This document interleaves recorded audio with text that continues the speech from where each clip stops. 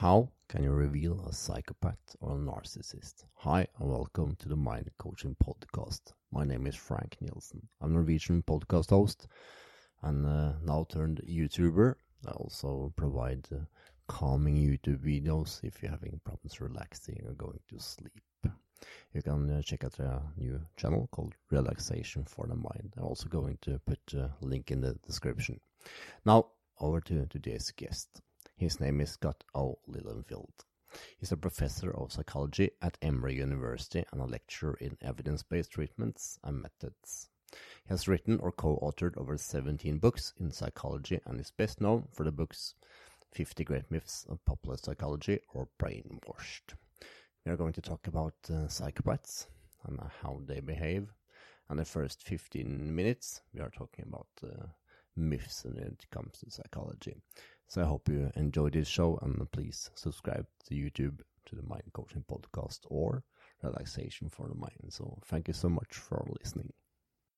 I read the book 50 Great Myths of Popular Psychology. That really caught my attention. And the first, I must admit that myths about psychology is something that interests me. And lately I've been heading deep into Carl Jung because I think it's an interesting character. But what was the background for writing this book, Scott? So what got us to write the book? I always had an interest in false beliefs. I think partly because I fall prey to them myself so much, and I've always been interested in the processes that can lead otherwise well-educated, intelligent people to believe things that are wrong. And that's one of the things that I think has always fascinated me about psychology, and increasingly our lab is becoming interested in false and irrational beliefs. I think a secondary reason, though, is that I became persuaded, as did some of my colleagues, that some of these false beliefs can have dangerous consequences. So false beliefs about memory and perhaps the brain and learning can actually have detrimental real-world consequences, and that there weren't enough popular sources available that dispel these myths, or at least call them into question. What is a false belief, Scott? So that's a tricky one. That comes up a lot because and we were criticized, I think, for some people by using the word myth. And I think what I would say there is that science is always provisional, and there's very little in science that's completely final. I think we could be pretty sure that the Earth isn't flat. I think we'd be pretty sure about that. But most things in science, including psychology, are probably provisional. So it's always possible that some things that we call false could be true, or at least partly true today. But I think what we call false belief is one that is contradicted, or at least called to question by an overwhelming body of evidence, that there's so much evidence against the belief that we can at least provisionally conclude that it's wrong, at least in its current form. From my perspective, I find that pretty interesting because it's almost what study you look at, there will be some other circumstances that will say that, no, this is not the correct result. So we almost always found two different studies that will show different results. So it's not that easy to say that it's a false belief. It's pretty hard to find the correct belief, I believe. Or do you think I'm heading in the wrong direction here, Scott? Yeah, no, I think you're right. I think that it's well, I'd say this. I'd say it's probably easier in science. Still not always easy, but in many cases, it's often easier to sort of know what's wrong than to know what's right. I think we can often be pretty sure what's wrong about memory in terms of the way memory doesn't work, but it's often a little bit more difficult to be certain about what is actually true. Do you know how the memory works, and is it often that the memory is wrong? So memory is a good example. We do spend a good chunk of our book about myths about memory, and that's, I think, one good example. We can be pretty sure about how memory doesn't work. We're often not sure about how it does work. I think we can be sure of a couple things. We can be sure that memory generally works well enough. I mean, I got into my office today, as did you, and we set up our call today. We're chatting, so we remembered both of those things. And I can remember where my office is and where to put my key and where to have lunch and so on. So for everyday purposes, memory often works well. But we also know that memory does not work like a a video camera or tape recorder, as many people believe it does. Now, there's some controversy about how widespread that belief it is, but we do know from a number of surveys that many people do hold beliefs very much like that, that memory is often perfect, or at least pretty close to perfect, which we know it's not. And we know that memory often is quite fallible, and it's often quite susceptible to suggestion. So if you ask people just to remember what happened yesterday, they can often do okay. They'll forget some things, but they often will be okay. But if you start suggesting certain things, planting certain suggestions about where they might have been, what they might have had for lunch, who they might have seen, that's where some of the problems come in. So our minds can often be very easily contaminated by subtle cues, subtle prompts, subtle suggestions, and that's where we have to be particularly careful. That's where police have to be careful when questioning eyewitnesses to a crime. That's where therapists have to be careful when asking clients about whether they might have been abused and so on. I think they often have to ask those questions, but they have to be very careful not to subtly and unintentionally implant suggestions that might contaminate their memories. And I think that is pretty hard when you're going to ask the right question to make somebody think. It's pretty hard to not lead him in some way. It's very difficult, and I think a lot of research suggests that the best thing to do is merely to ask people to remember something. So I think sometimes we tend to get a bit too involved and too active in our questioning. Oftentimes we simply have to ask people, tell me what happened, and then just step back and allow people to tell us what they remember. If we start becoming too involved, we may inadvertently shape people's recollections. And I agree, that could be very difficult for us to do. And I also think that we can become pretty eager to find out more, and we become enthusiastic and, oh, come on, remember more. And suddenly we have said something that I made a false memory, if that's possible. That's right. Well, psychologists talk about something called confirmation bias, which is a bias I think we're all prone to, this tendency to seek out evidence consistent with what we believe, to disregard or distort evidence that isn't.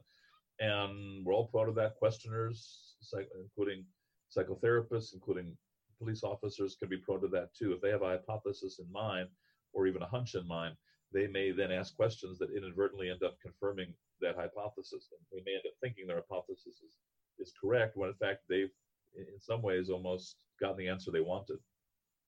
From the 50 great myths, Professor, what myth do you think it's most important to share with the audience? That's a tough one. There are a lot of myths out there that I think are important to share. I'll tell you one. I'd be reluctant to say it's the most important, but it's one that does come up a lot, and I think it's a powerful myth for everyday life. To me, one of the most powerful myths, and I think I'd probably fallen prey to it from time to time too. In fact, I'd probably fallen prey to a lot of the myths in our book, is that the primary determinant of our happiness is what happens to us. I think that's a very powerful myth. Please elaborate. The primary reason we're either happy or unhappy is our external events. So people may assume if good things have happened in their lives, they'll be happy. If bad things have happened in their lives, they'll be unhappy. And like a lot of myths, there's a core of truth in that. No doubt we are going to be happier if good things happen to us than if they don't. On the other hand, a lot of research suggests that in the long run, our happiness is surprisingly independent of objective life events. So many people who have had a lot of objective things that you would think would lead to happiness, like pay raises or getting married or getting a promotion at a job or winning a sporting event, and some of those people would be much happier than people who have not had those things happen to them. And they may be a bit happier, but not much. So the ancient Greek philosophers, other philosophers, I think, had it right, which is the primary determinant of our happiness is less what actually happens to us and more how we appraise or interpret what happens to us. And I think that's sort of there's a lesson that I don't think it necessarily took psychology research to reveal, because philosophers have been aware of that for centuries, arguably millennia. But psychological research, I think, has borne that out in many ways too. So I think too often we end up, and again, I think we probably all fall prey to this, looking outside for the causes of happiness rather than inside. And a number of excellent psychologists, Dan Gilbert and others, I think, have made that point very, very well, that grass always seems greener on the other side. If we're unhappy in our job, we just think, oh, all I have to do is change my job and I'll be much happier. And that's not to say that if you have a desperately unhappy job, you shouldn't look elsewhere, but you shouldn't have the illusion that, oh, if I've had 10 unhappy jobs in a row. All I need is that 11th job and everything will change. Well, possibly, but it may also be that one has to look inside oneself and see, are there ways one can better think about what's actually happening to you and maybe evaluate things differently. And I think it's all about the viewpoints. I think that every decision or everything you experience in life, you can find the correct viewpoint. And if you find the correct viewpoint for it, it can make you experience something, you can make it learn. And if you can make it sound like a positive experience for you, I think every experience can come out as a great one if you have the right viewpoint for everything. Yeah, there may not necessarily be one correct viewpoint, but there may be some that are more adaptive and more constructive than others. And I don't want to be Pollyannish. Look, I don't want to say that if you're in a concentration camp or something that you can Search for Meaning is a great book. As Viktor Frankl argued, you can find some meaning in it all. I don't want to imply that you can somehow turn this into happiness. I don't think you can. I don't want to be Pollyannish about this. On the other hand, there may be a lot of life circumstances that if we appraise them correctly, maybe we can't turn them into happiness, but perhaps we can turn them into something that at least we can find some meaning in and learn to cope with more adaptively. And the reason I have come to the conclusion, Professor, is that I've been doing this for over 3 years now, and I run different kind of podcasts. On one of them, I interview people that have done extreme, or even they've gone up to K2 or Mount Everest, or survived on the Atlantic Ocean for a couple of years by themselves. And almost always, it seems that they find the right viewpoints when there are disaster happenings.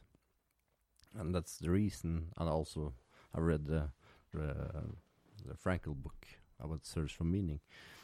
So it sounds like, at least, that's some mental strategy that we can use to tackle some great obstacles is to find a viewpoint for the situation we have upon us.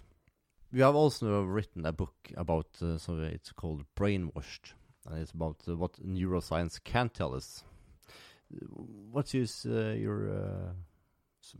take on that one? Yeah, so with my colleague Sally Satel, who's a psychiatrist in Washington D.C., our nation's capital, we did write this book called Brainwashed about 5 or 6 years ago, and we argue that the tools of modern neuroscience, like functional brain imaging, are wonderful, and they can reveal a lot of useful information about the brain, but you also have to be careful not to overhype them and to say that they can accomplish more than they can. And really, in some ways, it's a book about a broader issue in a lot of psychology and psychiatry, which is premature enthusiasm. So a lot of people, I think, in our field really believe that brain imaging could replace modern diagnostic tools in psychology, replace the diagnostic interview. It's not done that. Many people believe that brain imaging could really change our views of criminal responsibility. I don't think it's yet done that either.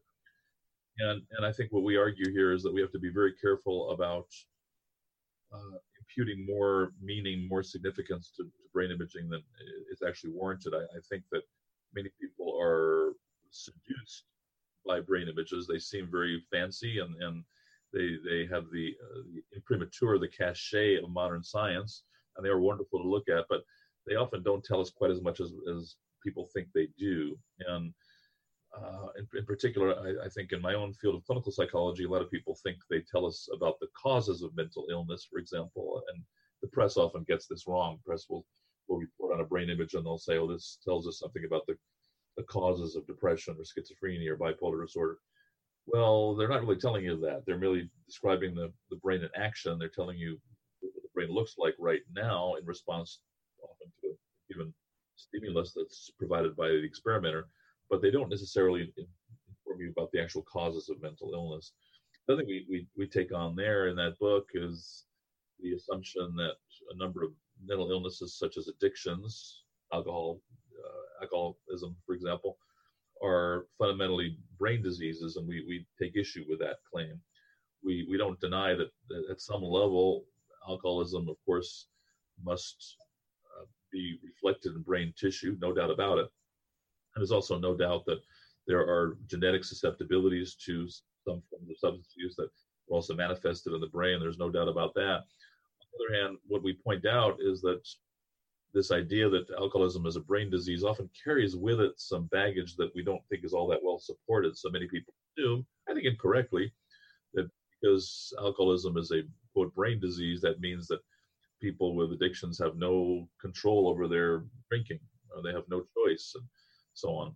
And that when something is in the brain, people fall prey to what psychologists call essentialism. Somehow it's in the brain, you can't get it out, go over it. But in fact, we know that many people manage, although it's not easy, it can be very, very difficult, manage to get over their addiction. So even though there are clearly brain correlates and brain susceptibilities to addiction, it does not mean that addiction is unstoppable or that people have no control over it. So that's another example of where I think brain science has been overhyped, misused, and sometimes misinterpreted, not just by the popular media, by the way, but sometimes by neuroscientists themselves. You said something about the confirmation bias earlier here, Professor, and I wanted to elaborate on confirmation bias because I think that is a big issue in our lives these days with the internet and all the social media. Yes, I think some people have termed it, I think my friend James Herbert coined this term, I believe, but some people have coined it the mother of all biases, and maybe it is. It really is a powerful bias, and it's one I think we're all prone to. I know I'm prone to it. And you mentioned social media, and I think confirmation bias, which again is this tendency to seek out evidence consistent with what we believe or might believe. And I like to call it the 3 Ds of confirmation bias: to deny, dismiss, or distort evidence that isn't. That's also an important part of confirmation bias. I think it comes into play in social media, and I worry very much that it may be exacerbating political divides in our country, and I know it's certainly true in many European countries too. We see an increasing political polarization, and there's often a rise in extremism on both sides of the political spectrum. And I think with the internet and social media, many people, and I have to say myself included, got it all wrong. I think I thought that once the internet started and social media became popular with Twitter and so on, that people's beliefs would become more moderate, that people would become less polarized, because after all, now with the internet, at least in free countries like Norway and the US, where we're free to access whatever we want, we can get exposed to information from all different points of view. So I would have assumed, I think I did assume that, oh, well, now people will get less extreme because people will hear the other point of view. The problem is, in part because of confirmation bias, people don't want that. So people have a particular political view. What we know is even worse. Not always. I mean, there are exceptions, but very often people will only seek out evidence that supports their view, and also make it more complicated. Even when they do read evidence that doesn't support their view, they may selectively reinterpret it in a way that's congenial to their views. So as a result, I worry very much, I'm hardly the only person to worry about this, that the internet and social media have allowed people to create what a few people in the US have termed the daily me. But by the daily me, what that means is if you're very politically engaged, for example, you have very strong points of view, you can create your own 24/7 menu or cafeteria of sources on newspaper sources, the internet, social media, that support your own views. And you can create a little echo chamber, a bubble, in which that's all you get exposed to. So that's, I think, where confirmation bias is something we have to all be concerned about and worry about. One thing that surprises me, I have to say, is that in U.S. education, and I think I was prone to this too, I don't think I did a very good job of this, maybe until a bit more recently, at least in American education, I don't think we spend a lot of time teaching students about this. I don't think we teach students about the dangers of their own confirmation bias or teaching them to be aware of it. I actually worry that we may almost, in some ways, do the opposite. We may encourage them to try to follow their confirmation bias. I'll make one point before ending here in this regard. When I took history classes, for example, in high school and some related classes in college, I was almost taught a recipe for confirmation bias. I was often taught, if you have a historical topic, find a thesis, make a very strong argument, and keep finding evidence for that argument. And many history courses in high school, for example, do that.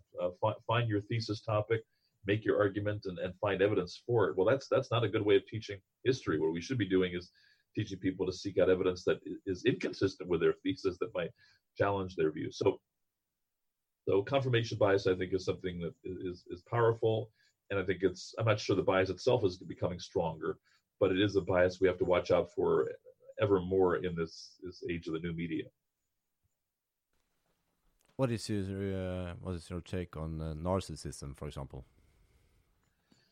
Narcissism. So it's a trait we've done a bit of research on in our lab. I would say there are a lot of people who are more expert in it than I am, but narcissism is seems to be a broad personality trait that can become pathological in some extremes. So narcissism is often defined as an extreme, often inflated sense of self-importance, and there is some evidence, but it is hotly contested, and it gets a bit more technical that I'll get into here. But there's some evidence that narcissism may be on the rise in the U.S. Some surveys suggest it may be increasing, at least among college students. I don't know if that's true, but it may be. Why is that, do you think? Why might it be going up? I don't know if it is. There are a lot of both sociological and psychological reasons why that may be the case. There are changes in parenting practices, at least in many Western countries, where there's often more of an emphasis on so-called helicopter parenting, where kids are often not given the same opportunities. They're often maybe pampered, for example, in ways that they were not before. That's one hypothesis. The media may reinforce it too, and social media may reinforce it too, where there's much more of an emphasis on self-expression and so on. I don't know if it's true. It's also possible that the apparent rise in narcissism scores is actually just reflecting the fact that people are more willing to admit to it, because a lot of this comes from questionnaire data. So a lot of people are saying they're more narcissistic. Maybe it's just more socially desirable now than it once was. So people are more willing to say they are when they're not. But I don't know. We've done a bit of research on narcissism in politics, and we did a sort of psychohistorical study of narcissism in the U.S. presidents, and we got a lot of questions about that in light of our current executive in the U.S. And some people have argued maybe a bit high on that trait.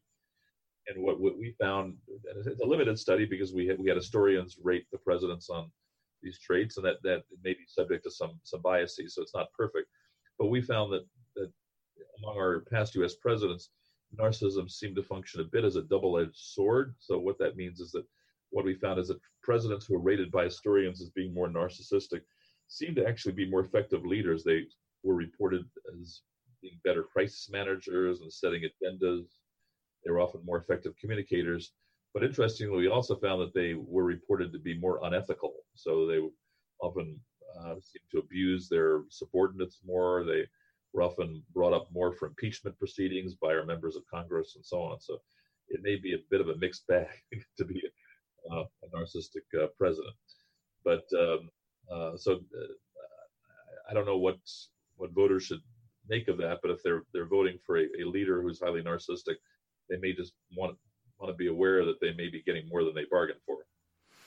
But doesn't it make sense that for a person that wants to rule the world, and I have my fingers up, rule the Western world, and in the US there are over 300 million people, I think. Then you have to be some kind of narcissistic person to have that responsibility, don't you think?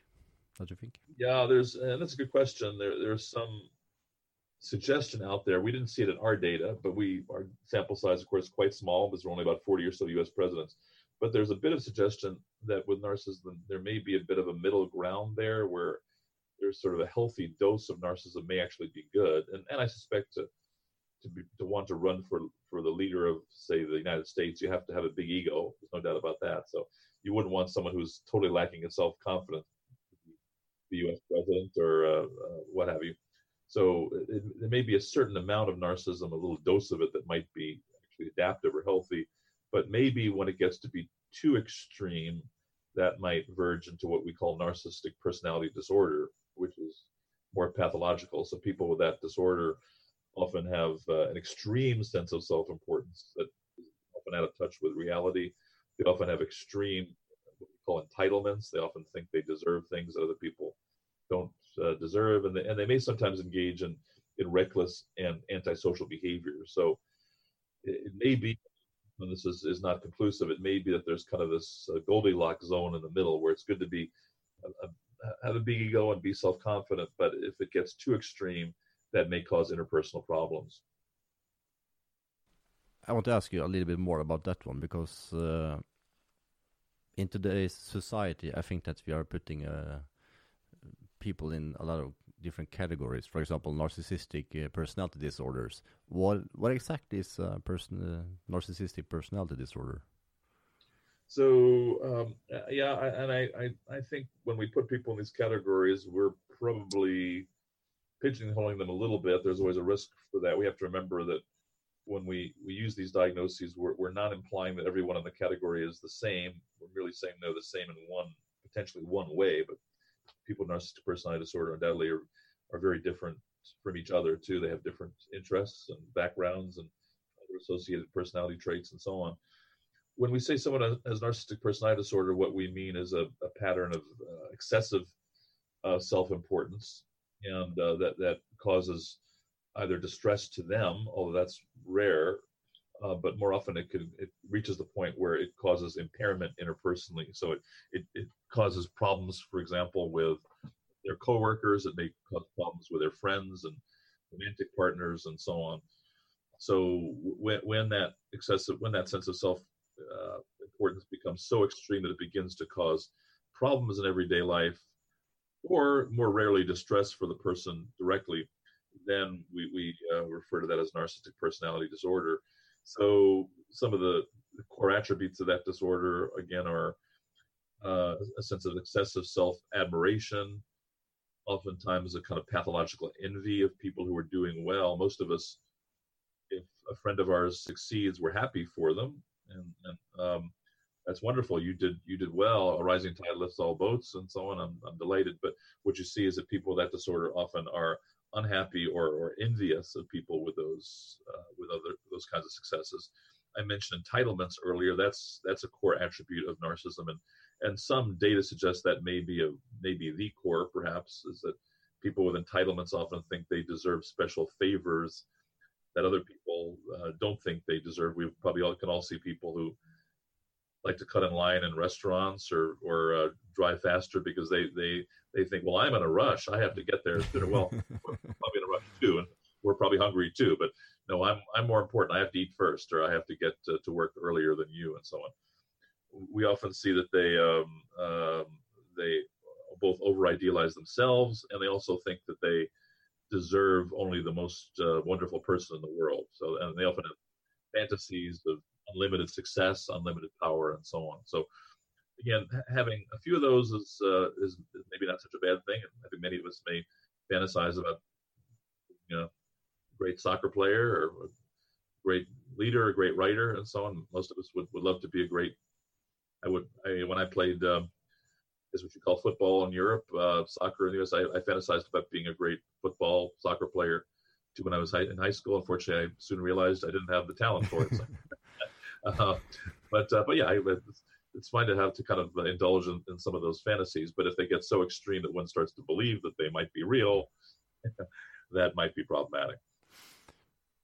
What I found, I was thinking and reflecting while you were explaining how this disorder works, and from my perspective and experience, I see that a lot of extroverted people with high regards of impulsiveness, being very impulsive, have this kind of trait. Maybe that's just a coincidence, but it seems like it, especially people that are extremely good in business and have this extroverted and high in impulsiveness is pretty high on this list. Yeah, I think that's right. No, I don't think you're imagining things. The most of the research, not to get too technical, but most research suggests that there seem to be two rather different flavors of narcissism, and I'll explain what I mean by that. the two flavors are what are sometimes called grandiose narcissism versus vulnerable narcissism. So the grandiose narcissist is someone who is very dominant, flamboyant. You're right; they sometimes can have impulse control problems. They often like to be the center of attention, and for people with those kinds of traits, so some people have argued that maybe our current president has some of those traits. I won't get into that, but some people have argued that. Even maybe clear examples are people like Benito Mussolini, for example, a very clear example of someone who probably was a grandiose narcissist. Maybe other leaders, Berlusconi in Italy has been talked about that way, and so on.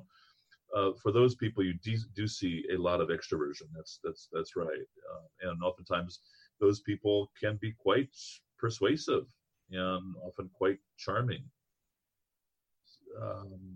Whether that charm is genuine or not is debatable, and how long it will last is also debatable. There's some evidence suggesting that people may find people with that kind of narcissism very charming and likable at first, but if you wait 6 months, maybe not so much. That charm may wear off after a while once you get to know them better, although not always.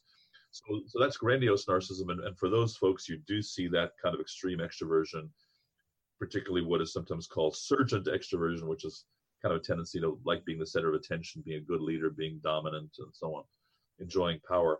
For vulnerable narcissism, though, the vulnerable narcissist is actually more introverted. So people who are high in vulnerable narcissism tend to be very fragile. They tend to be very thin-skinned. Some people have jokingly called it Woody Allen narcissism because it kind of reflects the character that Woody Allen portrayed in many of his movies. A person who's self-absorbed, not necessarily extroverted, but someone who's kind of thin-skinned, very sensitive to criticism, and so on. There's some debate about whether that latter kind of narcissism is actually narcissism or not. There's some debate about that, but people with that form of narcissism do score highly on established measures of narcissism, but they tend to be more introverted than extroverted. So they are the people that really thrive on being the victim in their own head. In some cases, that's right. Not always, but I think that's right. They may sometimes wallow in their victimhood, and in particular, they're often very sensitive to perceived slights from others, very sensitive to perceived criticism, and of course, some people argued that the most dangerous combination maybe people are high in both. So there are cases where even though I mentioned the extroversion introversion split, but there are cases where people can have features of both, where you can have someone who's very flamboyant, very dominant, very outgoing, and yet someone at the same time who is also very sensitive to criticism and very thin skin. What you'll see is that those people often tend to retaliate very harshly against people who criticize them. So that combination of those two traits may be particularly dangerous. You may have a combustible combination of someone who's very dominant and outgoing and very power hungry, but is also very sensitive to criticism. Some people have argued that combination of traits may be the most dangerous. What can happen if a person have those two traits, and it's really getting hard for that person? What can happen, do you think? I'd say watch out. Stay away from those people. I think we've all known a few of them. The better off you will be, I think. I think what can happen is that they will often strike back against their enemies, and they're often angry and hostile. They can often be quite charming, and they can often be quite nice to people who like them. I think one paradox of narcissism that puzzles people is that some people will say, "Gee, he was often my best friend until I criticized him or her, and then he or she became my worst enemy." And you'll often see that if you're nice to them and you agree with them, they often will love you and show a lot of loyalty to them. But if you criticize them, then you have to be very, very careful, because if you produce an ego threat to them, if you challenge their ego, then they may strike back. There's some interesting laboratory work by a psychologist who was in America now lives in Australia, Roy Baumeister, who showed that if you criticize people who are high in narcissism, he did something where they would write, not to get too technical, but they would write a little essay, for example, about a topic, and then he arranged the design where some people got harsh criticism of that essay. So they would get criticism back where someone would say, that was a very bad essay, that was one of the worst essays I've read, and so on. And then they had the chance to retaliate against the person who gave them that feedback using a big blast of noise or electric shock, for example. And what you find is that people who are high in narcissism are often very likely to try to get back at the person who criticized them using loud noises or shocks or what have you. Interestingly, people with garden variety high self-esteem do not do that. So it's not the same thing as self-esteem. That's a common question that comes up. People who just think highly of themselves are not likely to show that pattern. It's something specific to narcissism. It looks like an ego thing. That's right. Exactly. Just curious. You talked about the viewpoints earlier. And from what I can understand is that narcissism is about one person's ego, and it will defend this ego for everything it's worth. And is it possible to change a person with high regards to narcissism if you change your viewpoint towards their ego? Is it possible to change for them to change themselves, or is it possible for us to change them, do you think? I don't know. I think it's a great question. Then it's embarrassing that psychology does not have a good answer to that question. There are at this point no what we call empirically supported psychotherapies, no scientifically supported psychotherapies out there for changing narcissism, so we don't really know how to do it. Is it possible that in dealing with a narcissist, you might be able to deal with them more effectively by calming their ego? Possibly. I think I have to be tentative here, but I think one technique that some people are proposed, and I've found it somewhat helpful anecdotally when I've dealt with narcissistic people, is when you do give them criticism, try to self-affirm them in some other way. That is, try to boost their ego in some other way when you're also criticizing them, because that might make the wound less painful. So if you can somehow boost their ego in some other way at the same time you're delivering the criticism, that may help a little bit. Don't you think that a lot of viewpoints will change when it's come to reflection? And what I'm curious about is that if you get a person that is high narcissism and you get this person to reflect, will you ever get this person to see their weak points when it comes to their ego, or will they not reflect at it at all because their narcissism is so high, do you think? Yeah, I don't know. I think it's difficult. I think that just curious. I don't know to that, but I suspect that it might not help very much. I'll tell you why. There's some interesting psychological research on something called bias blind spot, and I think we all have a bias blind spot, meaning that there's a researcher at Princeton University in the U.S., Emily Pronin, who I believe coined that term. And bias blind spot is the fact that we're often pretty good at seeing biases, including confirmation bias in other people, but not very good at seeing it in ourselves. So true. So, and again, we're probably all prone to that to some degree. But we found in some research that we have not yet published that people who are high in narcissism have a particularly high bias blind spot, maybe not surprisingly. So they're even less prone to see their own biases. So I actually worry it could backfire. I don't know, but I suspect if you ask them to self-reflect, they're going to think about this and they're going to say, you know what? I'm thinking about this, and I don't think I have any biases. So true. So, lots of other people around me have biases. Not me. But I don't think I have any biases, so I'm actually more convinced that I'm right. So for sure, but I think in many of them, I'm not sure would help, and I would worry it might actually backfire. I don't know. I agree with you 100%. I'm just, I think that all of us have experienced people that are high in narcissism, and we can recognize these traits.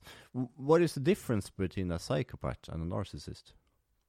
Oh, that's a great question. That comes up a lot too, the difference between a psychopath and a narcissist. There is overlap between psychopathic personality, or psychopathy as we sometimes call it, and grandiose narcissism, that kind of flamboyant, dominant type of narcissism I talked about earlier.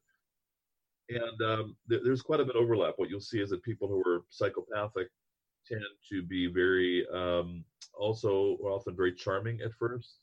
They also can be quite grandiose, quite flamboyant, quite interpersonally dominant. So that's the area of overlap. The differences are that people who are psychopathic also tend to be quite guiltless and often don't have much of a moral compass. So that's often one of the key differences. So there are definitely narcissistic people out there who still do have a conscience, who have a sense of guilt, for example, and are also capable of deep attachments to other people. But the big addition is that people who are psychopathic often are severely lacking in guilt, and oftentimes they are severely lacking in empathy. You'll see that in narcissistic people too, by the way. They're often lacking in empathy too, but in psychopathy, the empathy deficits may be particularly extreme. You also will see probably even more severe impulse control deficits in people who are psychopathic. They often have very poor impulse control, and in some cases may engage in behaviors that are antisocial, that go against society, and maybe even illegal. If you are high in a psychopathic trait, are you born that way, or is it the environment that have led you to become that way? So most of the evidence suggests, like most psychological traits, it's a mix of both. So there's nature and nurture going on there. There's good evidence suggesting that there are genetic susceptibilities to psychopathy. I don't know what they are. My own hunch is that they're not specific to psychopathic personality itself. My hunch is that the genetic susceptibilities are probably to broader personality traits, like being callous or not having strong emotional attachments to people, having impulse control deficits, and so on. So they're genetic susceptibilities, but they're also clearly environmental factors too.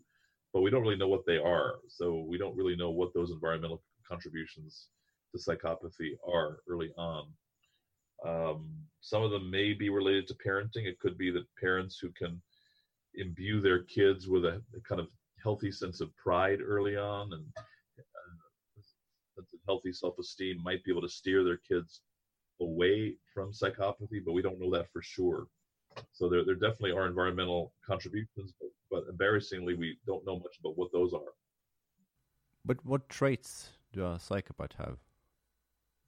So the answer to that question, I think, comes largely from a psychologist who actually practiced, a psychiatrist who practiced a couple of hours away from me here in Georgia.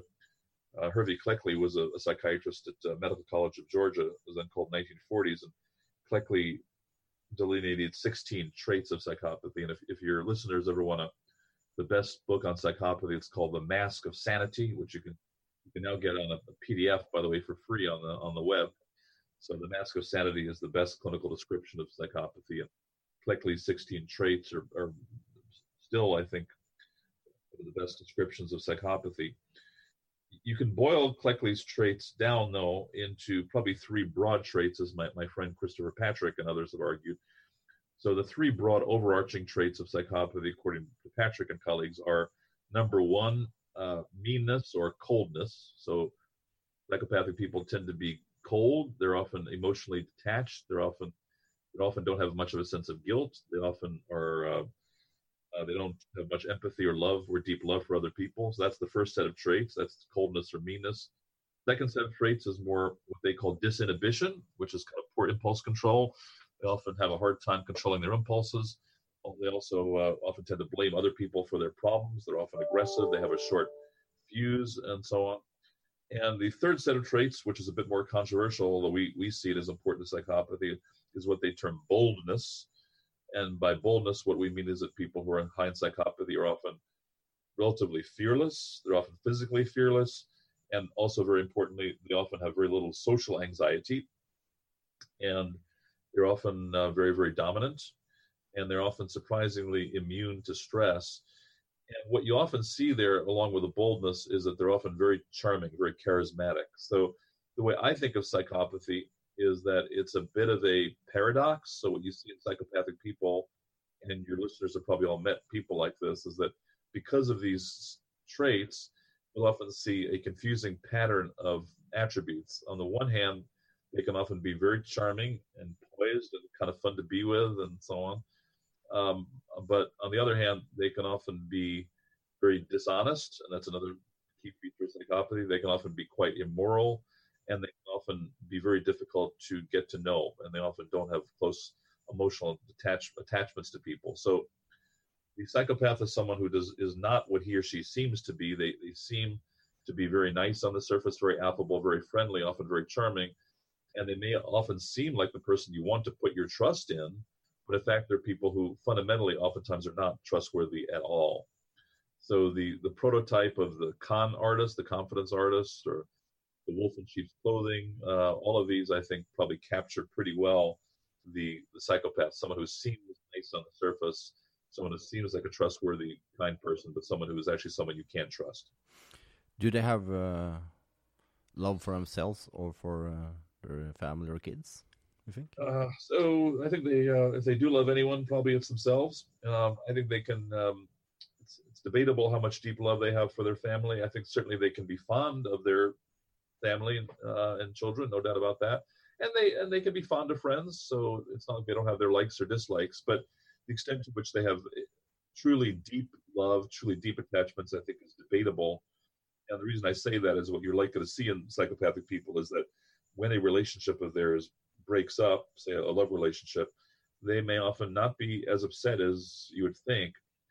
I have to be a bit careful here, but I'll talk about someone in my personal life many, many years ago. I won't give any identifying details, but I knew someone who, by the way, I liked, who I would describe as sort of a classic psychopath. And I liked this person. He was very charming, but he wasn't very honest.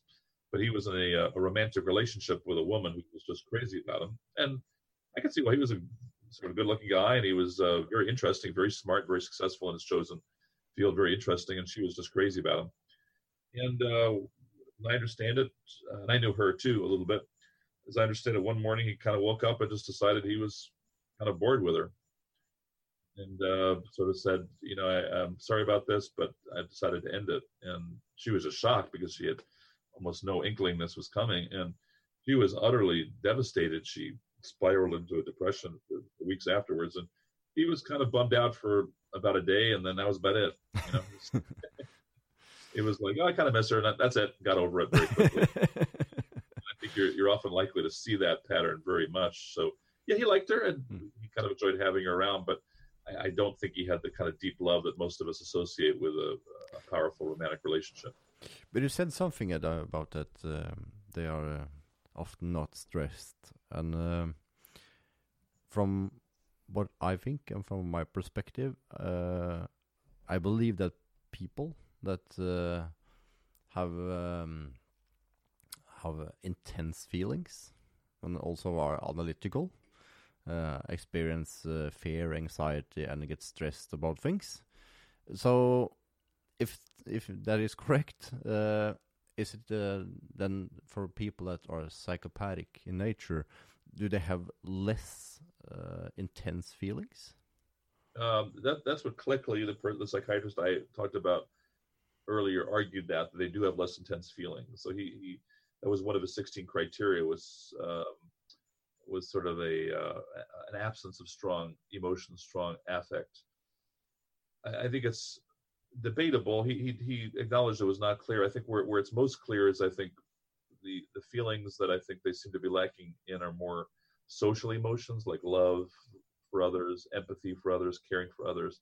Cleckley actually argued, I don't know if he was right, that they are even lacking in deep anger. So psychopaths can get angry, but Cleckley argued that they seem to be largely incapable of what I think he called deep, wholehearted anger. Most of us can relate to watching something on the news or something else where we really get indignant. We see an injustice and we get deeply upset about it when we see someone being wronged by another person or someone being wronged by another country. We often have a deep sense that this is wrong. We have to do something about this. A lot of the American civil rights movement, I would argue, in the 50s and 60s here in the U.S. was born out of a healthy sense of moral anger and indignation. This is not right. We have to do something about this. Where psychopathic people, Cleckley argued, they can get annoyed at things and they can often blow up and scream, but oftentimes they get over it very quickly. I once worked with a 13-year-old on a psychiatric unit who I would describe as one of the most psychopathic people I've ever met. He's very charming, and he tortured animals and beat up other kids and lied, cheated in school, and so on. Incredibly psychopathic kid. And it was interesting because I was sort of treating him, and I was initially puzzled by this, but I came to understand this. I would have to discipline him. He was on a behavioral program. I would have to discipline him and sometimes punish him with a loss of some privileges. And when I would do that, he would scream at the top of his lungs and call me all kinds of names using language I can't repeat here, profanity. And he was just totally explosive, and he clearly was angry. But then I'd see him the next day; he would be totally over it. He seemed to let go of it very, very quickly. And I'm not sure his anger was very, very deep. Frankly, I think he was annoyed and blew up almost narcissistically at me because I had disciplined him. But I'm not sure this was a kid who was capable of truly a deep, healthy sense of anger that many of us can experience. Why do you think that people with this kind of traits often misuse animals, for example?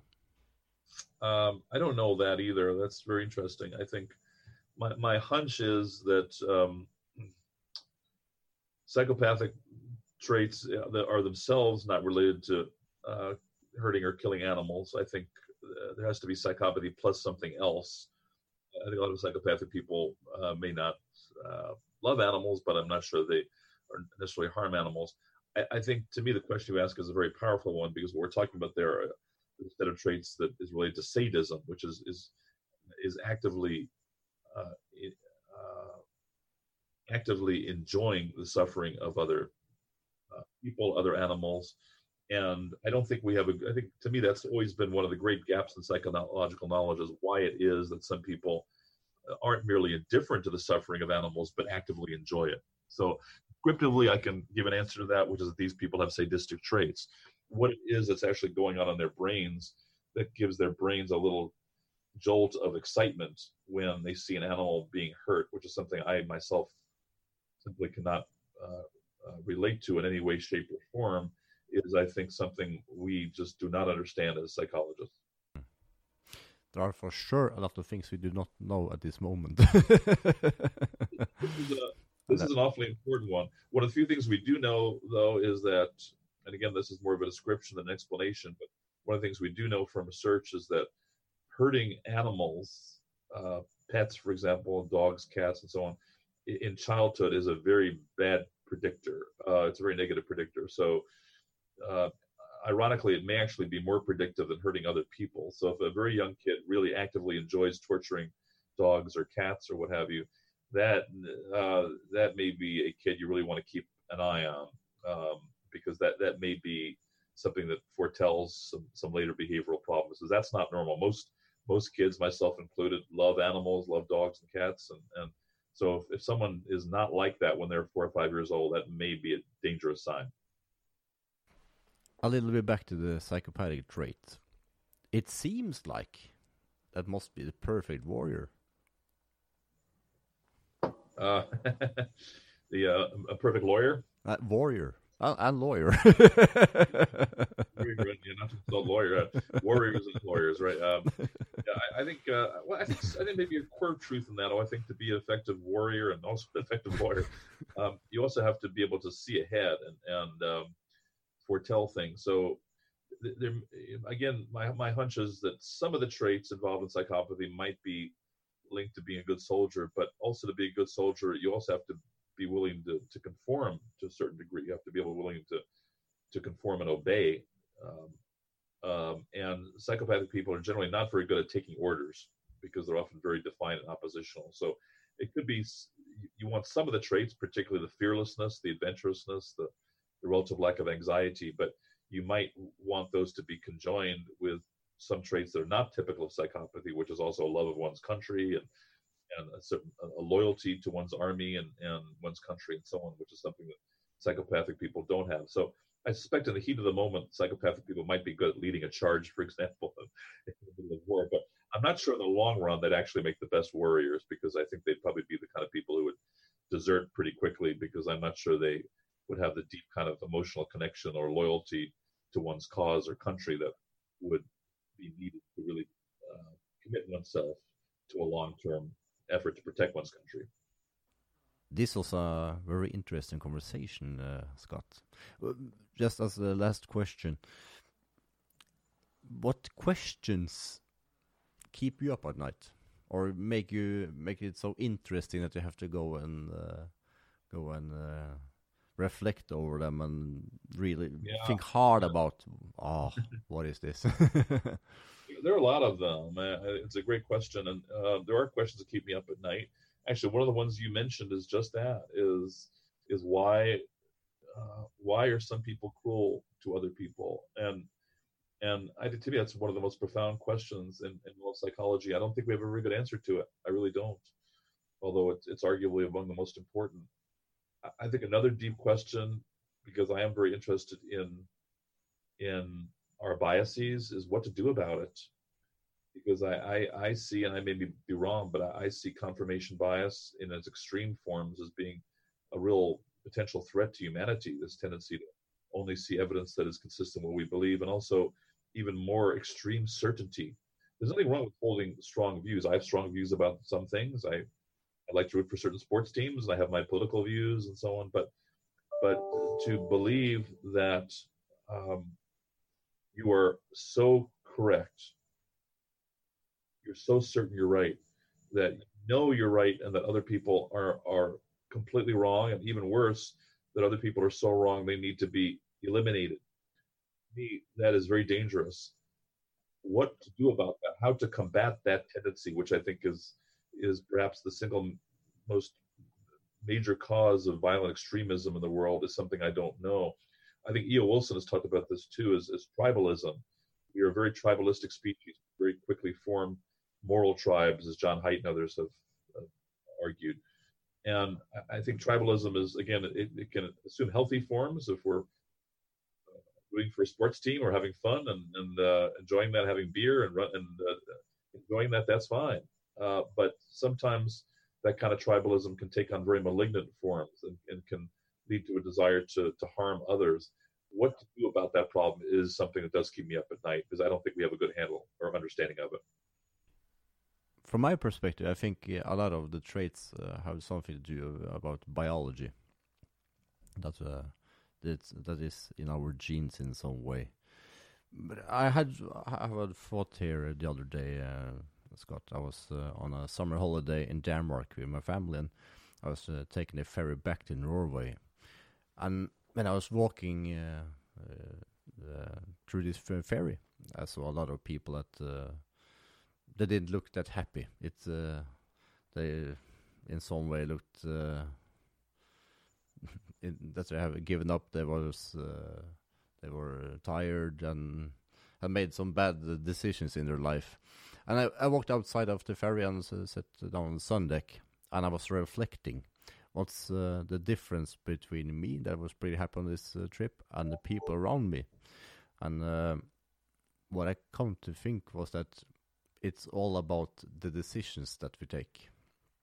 We can take some great decisions, and we can take some bad decisions. It all comes down to the decisions that we take. And to take great decisions, we need to reflect. And I think that in our society, I don't think that we have any time to reflect over our decisions. I do not think that the people that was on this ferry that was tired ever reflected over the decisions that they take. Yeah, I think that's so true to that. I agree with you. I think, to me, another factor is not merely our decisions, but also the way we come to grips with them. I think we all make mistakes in life. I've made my share, but I think it's one thing to say I did some things wrong. With the benefit of hindsight, I now realize I made some mistakes, but I need to move on, and I can't. And at the time, I made the best call. Maybe I shouldn't have married this person, or maybe I shouldn't have got divorced this person, or maybe I took the wrong job. But with the benefit of hindsight, it's easy to see that. Recognize, at that time, I made the best decision I could. It wasn't necessarily perfect, but I made the best decision I could given the evidence I had. I was wrong, but that's okay. But I need to look forward rather than backward. So to me, that's another big distinction between happy and unhappy people, is that unhappy people are so often looking back toward the past and reading what they did, I think people are happier. Say, yeah, I made some right calls, I made some bad calls, but that's okay. I have to move on, and I can't regret the mistakes I've made, because it's not too late to undo some of what I've done that's wrong and do better in the future. I really like the work of Carol Dweck. Have you heard about her? Yes. And that's and her work is similar to that. Is that the mindsets we adopt can be important if we see certain things as fixed. If we think, for example, we can't change who we are in some respects, then that may often be maladaptive. Now, you mentioned genes. Genes may impose some constraints on who we are. I came to realize, I mentioned earlier on, that I could never be a great soccer player. I thought I could ever become a great nuclear physicist. So it may be important to come to grips with what you do and can't do.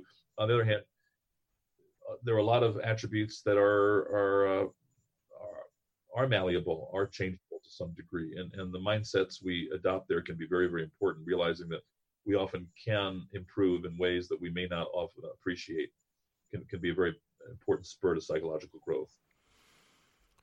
That is so true, and that was also the reason that I really enjoyed the work of Carol Dweck, because at least it helped in my life to think about learning and having a learning mindset instead of a fixed mindset. That really helped. Where can people follow you, Scott? I'm sorry? Where can people follow you if they want to follow Where can people follow me? I'm not much of a social media type, so I'm not on Twitter. But if people Google me, what they'll see is I do some writing for the general public, and they can look at my webpage, and I will update it pretty frequently, so people can hopefully stay tuned on some new books. Hopefully, I'll be writing before too long, as well as some articles. Okay. And if people go to people are a little more nerdy and want to read some academic articles, they can go to Google Scholar and stick my name in there, and they'll see some updated articles that I've been writing there as well. Thank you so much for taking the time, and I really, really have to say that I recommend the photos we're looking for. I would recommend the books Brainwashed and 50 Myths of Modern Psychology. I really enjoyed both books, and I listened to them on Audible, if I remember correctly.